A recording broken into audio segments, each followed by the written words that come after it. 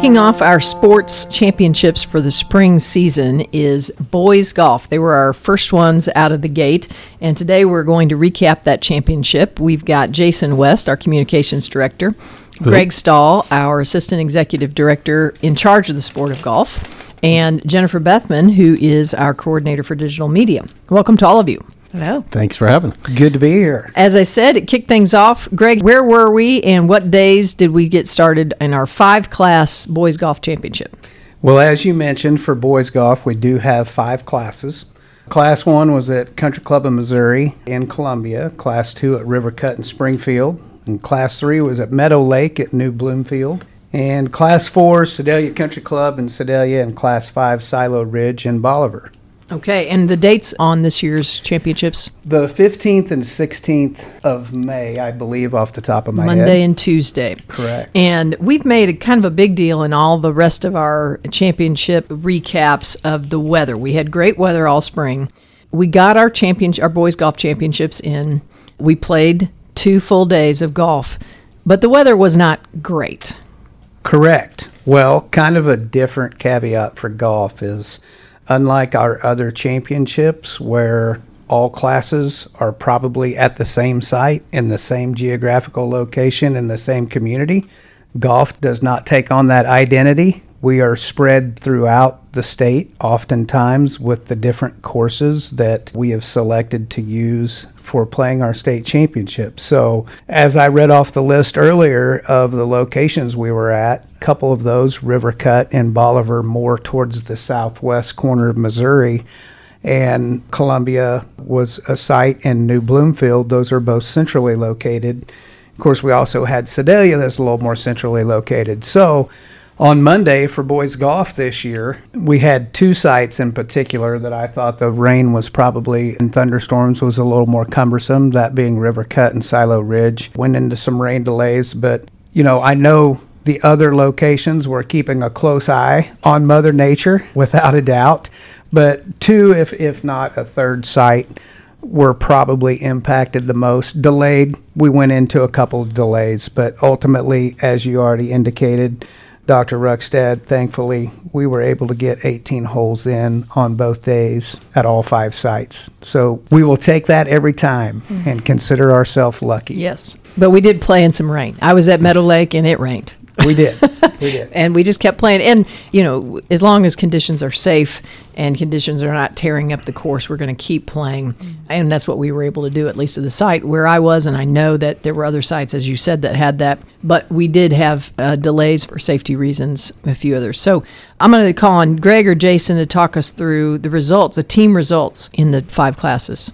Well, Jason will probably be able to offer a little more of a historical perspective because Jason oversees that arena really in our office. But this past spring, boys championships in Class 1, Salisbury was state champions, and boy, have they had quite a year. Boys basketball team won the state title. The boys golf team won the state title, and heck, I believe we had them at the Final Four in baseball, didn't we? Baseball finished second. And softball. Softball was at in the fall. Right. Yep. So congrats to Salisbury that had a wonderful year this year. And also in Class 1 boys golf, we had Gallatin was the state runner-up, and McCauley Catholic was 3rd, and Lynn High School was 4th. In Class 2, down at River Cut in Springfield, Summit Christian Academy won the state championship, and California High School was state runner-up, followed by Springfield Catholic and Cole Camp. Class 3 at Meadow Lake, LeBlond, St. Joseph Bishop LeBlond, always a strong boys golf program for a number of years. They won the Class 3 state championship, and Logan Rogersville was the state runner-up. And following them in 3rd and 4th was Eldon and Blair Oaks. In Class 4 at Sedalia Country Club, Pembroke Hill won the state championship, and Rolla was the state runner-up, followed by Rockwood Summit, finishing in 3rd place, and Glendale in 4th. And then topping everybody off at Class 5 at Silo Ridge, Chaminade was the state champion. Rockhurst was the state runner-up. Both of those very strong boys golf schools that are in the hunt as a team, typically every year. Following them in 3rd place was Elias Catholic, and then in 4th place, Christian Brothers College. And in some of our individual events, it would not be okay for us to say what the winners were. We couldn't go through the winners of every single weight class, of every single gender, of all 4 wrestling classes. We wouldn't do that for state track and field. There are way too many events. But in boys golf, it's just one individual tournament. So I'm going to ask Jason, can you talk us through the medalists for each of the 5 classes? We sure can. For Class 1, Asher Rust from Ash Grove finished with the top score. Class 2, kind of a tighter race. Peyton Smith from Summit Christian ended up winning with a 2 under par 142, but he was actually tied with William Boyd of California and ended up beating William by 1 stroke. They were actually even through the 14 holes of day 2, and 1 bogey and birdie later. Peyton ended up coming out on top. For Class 3, Timothy Johnson of Bishop LeBlond won the top honors with a 1 over 145. In Class 4, we had Jonathan Jordan of Pembroke Hill finishing with an even par 140. And in the tightest of races in Class 5, Chaminade won. They beat out Rockhurst by 1 stroke and actually won it on day 1.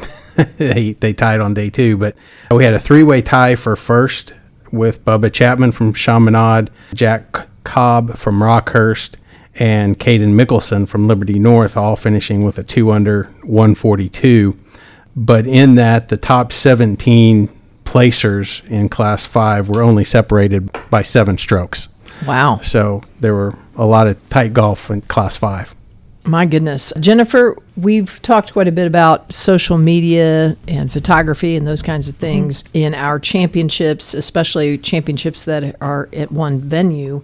We're in 5 different venues, not close to each other at all. How do we approach that? Lots of planning.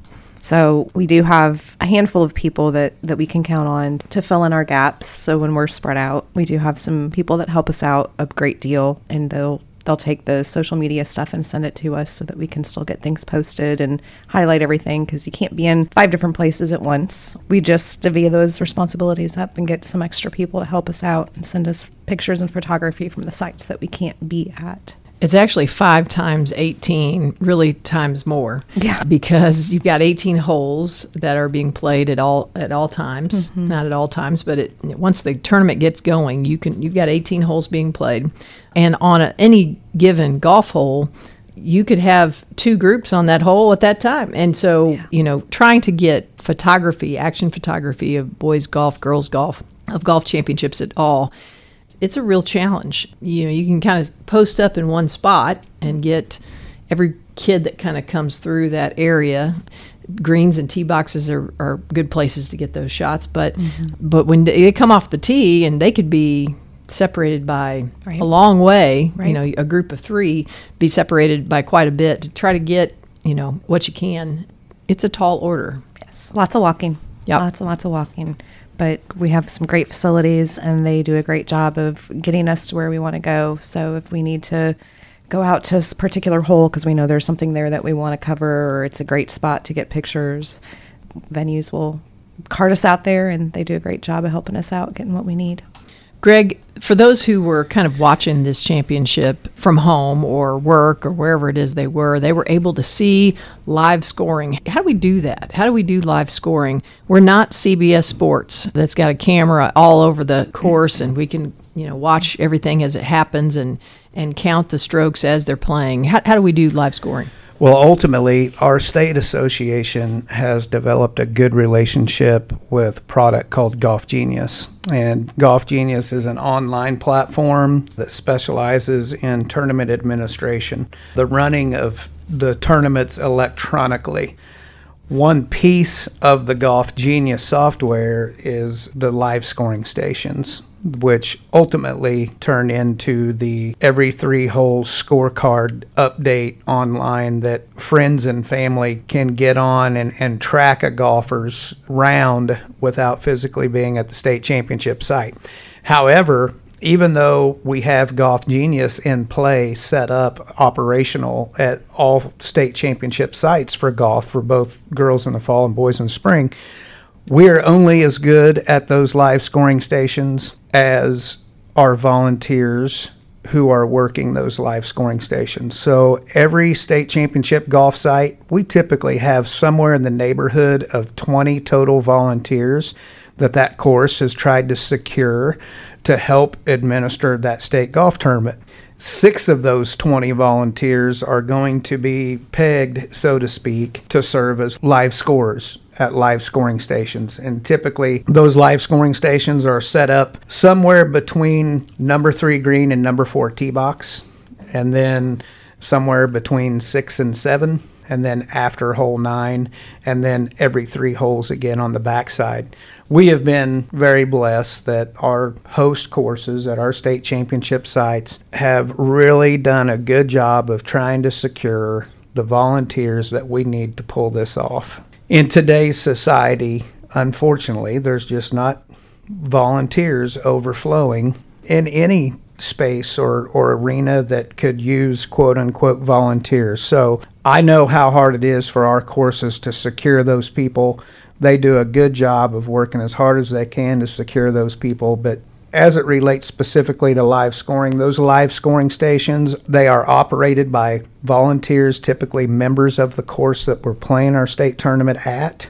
In addition to that, those folks just love golf, and they want to help a high school golf championship for the benefit of students. Again, they're not being paid anything. They're there all day from the time the first group tees off to the time the last group finishes. So we're very thankful and appreciative of those folks doing our live scoring stations for us. And it's helpful for folks at home who are watching a school or an individual golfer, how they're doing through the day.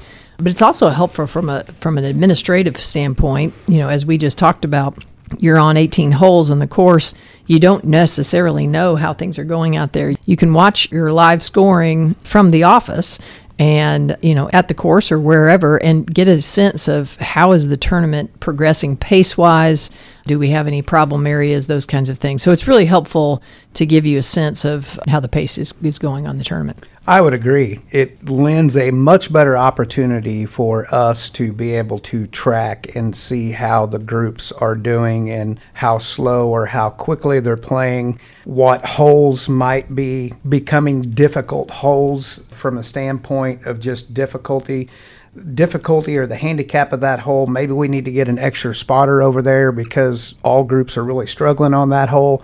So the live scoring does a lot of things for us other than just flash that quick glimpse of how the tournament's going so far through today's round. Also, hey, we're humans. Sometimes we make entry errors in the live scoring, and that error is shown. So another thing the live scoring does is allows a coach or someone to catch a possible inaccurate score that was entered into the live scoring portal, because even though it's nice to have it there, it's still unofficial scoring. It's just there for the audience and the fan base.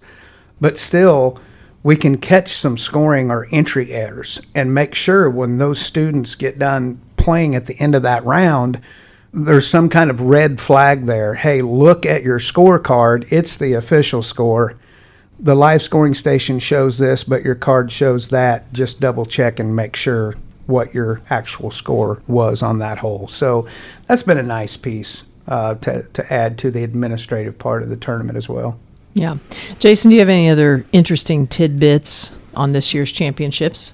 Well, looking at the team side, technically Summit Christian Academy's championship on the boys golf side was the first team championship in school history. And I say technically because that was in mid-May, and then a little bit later in the month, they also won the Class 2 boys track and field championship for their second team title. Golf was the first, though. And we talked about Salisbury in Class 1. The 2 championships they won this year, same head coach, Kenny Wyatt, both boys basketball and boys golf. One that we haven't talked about that kind of gets overlooked as far as perennial powers, we talked about Chaminade and Rockhurst and some of those larger names. But in Class 1, Gallatin finished second this year. It's the 11th time that they finished in the top 4 since 1998. Oh, wow. In fact, they had a couple years there where they were back-to-back champions. So they're making it back into the top 4 after a brief absence. So they are one of those right there that are a perennial power for golf. We talked about Bishop LeBlond winning. That was their 5th title. They have placed in the top 4 in the past 7 championships. Not the last 7 years because we lost 2020 to COVID, but in the last 7 championships, they have 5 titles. Wow. It's impressive. I'm going to give you a little teaser because we just ended an RFP process. We want to make sure we kind of situate ourselves in the broader narrative when we're talking about our sports. Golf being a lifetime sport where a lot of adults are still playing. A lot of adults are not still playing football. They're not wrestling. There's a lot of sports that adults are not still playing. Adults are playing golf. In fact, adults are playing a lot of golf right now. And Greg mentioned 5 courses that hosted our championships this year. And in our current 5-year hosting agreement, we have, help me with the number of courses in our current 5-year that we're rotating through. We're right at 10 courses, I believe, that we're using in our current cycle, which ends in the spring of 2025. The new cycle picks up the fall of 2025 and goes through the spring of 2030. Right. But right now it's 10 courses. And we had more than 10 courses bid our current cycle. Is that correct, or just 10? We had around 13 or 14 courses that bid to host a state golf championship during our current 5-year cycle, but 10 of those courses were selected. So 10 is the magic number of courses that we're using now during the current 5-year. So we just had a proposal season. We put out a request for proposals for our championships from the fall of 2025 through the spring of 2030. And this time, where we got 13 or 14 proposals from the last time, we got 6. And it's a little shocking to our system because we're used to having our choices.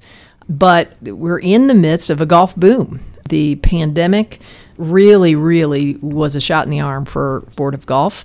And our championship sites are a mix of public and private courses. But both public and private, the demand for course time is up right now. And if you're especially a private course needing to give up 2 days for the championship, but also a day for practice, and Greg, you jump in at any time, where you have membership, that you have agreements that you have to, you've got to give time to play. It's a lot to ask. And while we pay for our rounds, we're not paying premium for our rounds. That's part of who we are. We're a nonprofit association with students playing. But it's a little bit different time than it was 5 years ago, the last time we asked. Yeah, it is. So to touch a little bit on where you went with that, we did have 6 courses submit a proposal to continue hosting our state championships. We had 2 other courses that through communication, we had that, oh shoot, we missed the deadline, we forgot the RFP was out there. So basically, we still had 8 at least that we felt like still had the desire to continue to host. But as you said, that's still down from that 14 number. We've had one course in particular that has had the same club pro there for a number of years, and they've hosted us a number of years and done a fantastic job. Well, this spring I had a visit with him, and they didn't submit an RFP for the next 5-year cycle. So we kind of talked about that a little bit, and he shared with me that since the pandemic, their membership is up over 400 people. And one thing you got to think about in the golf arena, so to speak, is when you increase your memberships by 400 people, how many of those 400 people are also possible business owners that want to have corporate outings or business-related fundraiser tournaments or just business-related corporate tournaments or outings just as thank yous to their clients? So it's not just like it's 400 individual people wanting to play more golf than what they were before COVID, but you've got just a lot of things that, spur off of those memberships going up. And we work very closely with the MGA and, Scott Hovis, our executive director. I know, Dr. Ruckstead, you and I both have visited with Scott, and Scott said that, it's valid that the desire to golf has grown since the pandemic. And obviously, because during the pandemic, that's one thing that you could still do to get out of your house. You could go golf because you could distance yourself as much as you wanted to, during the round if you were playing with a group. But anyway, I think there's been a lot of things that, has attributed to that number of bids being down a little bit. The good news is we've still got quality courses on board that's hosted us before, we've worked with very closely with before. They're beautiful courses. They will provide great sites for our kids moving on in the future through the spring of 2030. And in addition to that, we do have one course that we're bringing on as a new host site as well. One area course that has bid for the first time to host. And again, very nice course. And we're thankful to have their bid and be able to use them moving forward. And actually, sometime this week or next, we'll be releasing the official communication to the courses, how we plan to use their courses and hosting our championships from the fall of 25 through the spring of 2030. Yeah, that's not a necessarily recap of this year's championships, but I do think it's important for people to understand there's a lot of, I guess, wondering out there. How do we choose that? Why does it seem like we're always there? This is how it works. So, and I do believe we'll do an episode on venues and how venues are chosen in the near future. But as we just came out of the RFP process, I thought it was appropriate to talk about where we are with golf and to, celebrate the growth of golf. I mean, it's an exciting time for the golf industry. And, to have a club up 400 members That's a lot. is a lot of members. And that's people playing golf, learning the game, socializing through the game, and that's exciting. So anybody have any final thoughts on the Boys Golf Championships in 2023? I'd like to give a shout out. We did have a sponsor for boys and girls golf this year through the PGA Career Services. So the PGA was on site at all of the 4 girls locations and the 5 boys locations. They had a representative there to talk to the students and the parents about career opportunities with PGA. A lot of them don't realize that you don't have to play golf to work for the PGA. There's a whole career services package involved with that. And so they were there just talking with the kids and sharing the information that they had. So if golf was their passion, they could continue on with that and work for the PGA. So we thank them greatly for being a part of that. Part of that sponsorship was the free program scorecards that we had. And then there was also a discount on the greens fees for the schools as part of that sponsorship. So we really appreciate the PGA for that and their funding and support for our students in that. Okay. In closing, I would like to throw out a couple thank yous as well. And Jennifer, thank you for bringing that up. They've been great to onboard as a sponsor. I know of some kids already that's got some employment opportunities through that. Our assistance with helping with that communication piece between high school or former high school golfers and the PGA's current needs. I would like to, as my tenure comes to a close, and the new director of golf here with Mitchell will be Doug Fessler, but as I close my tenure here of overseeing the sport of golf, I want to give a very heartfelt thank you to the golf coaches in Missouri. Unless you go to the state golf championships, you don't see that each day we have roughly somewhere between 12 and 15 golf coaches volunteering to help assist with running the state golf tournament. And I just want to throw a huge thank you out to any of those coaches that's ever assisted in any way, working as a starter or at the starter table or in a scoring area. Without them, we couldn't do it. And there's a lot of golf coaches out there that's assisted over the years. Also, I'd like to thank our courses that we've talked a little bit about today. You're right. Our courses close for a full day on Sunday, Monday, and Tuesday, in addition to chunks of time the 5 days prior to that, even giving different practice tee times for kids that want to come in and schools that want to come in and get their practice round in before that Sunday prior to the start of the state championships. But we've been extremely fortunate to have great courses host, but in addition to that, just the club pros and the superintendents at the courses we worked with have just been outstanding and just great human beings. And that makes our jobs a lot easier and a lot more fun and ultimately results in a better managed and administered state championship. So thank you to all the club pros and all the personnel at our clubs that we've used over the years. And I'll add on to that the thanks to the MGA and the officials that we have MGA certified officials at all of our championships, and they're rules experts. They're great with working with kids and coaches and helping them understand how it's usually a sticky situation, and they come into it and they handle things really well, and they come from all areas of the state and they do a great job. Well, thank you all for coming in to talk with us today about our boys golf championships in 2023. You're listening to the Misha All Access podcast. This is Dr. Jennifer Ruckstead, the Executive Director of the Missouri State High School Activities Association. Thank you for listening to the Misha All Access podcast and having an interest in Missouri high school activities and athletics. If you enjoyed today's episode of the Misha All Access podcast or any of the episodes in this podcast, please consider subscribing or liking with your favorite podcast provider. It helps other people find us, and we really appreciate you listening and supporting the Missouri State High School Activities Association.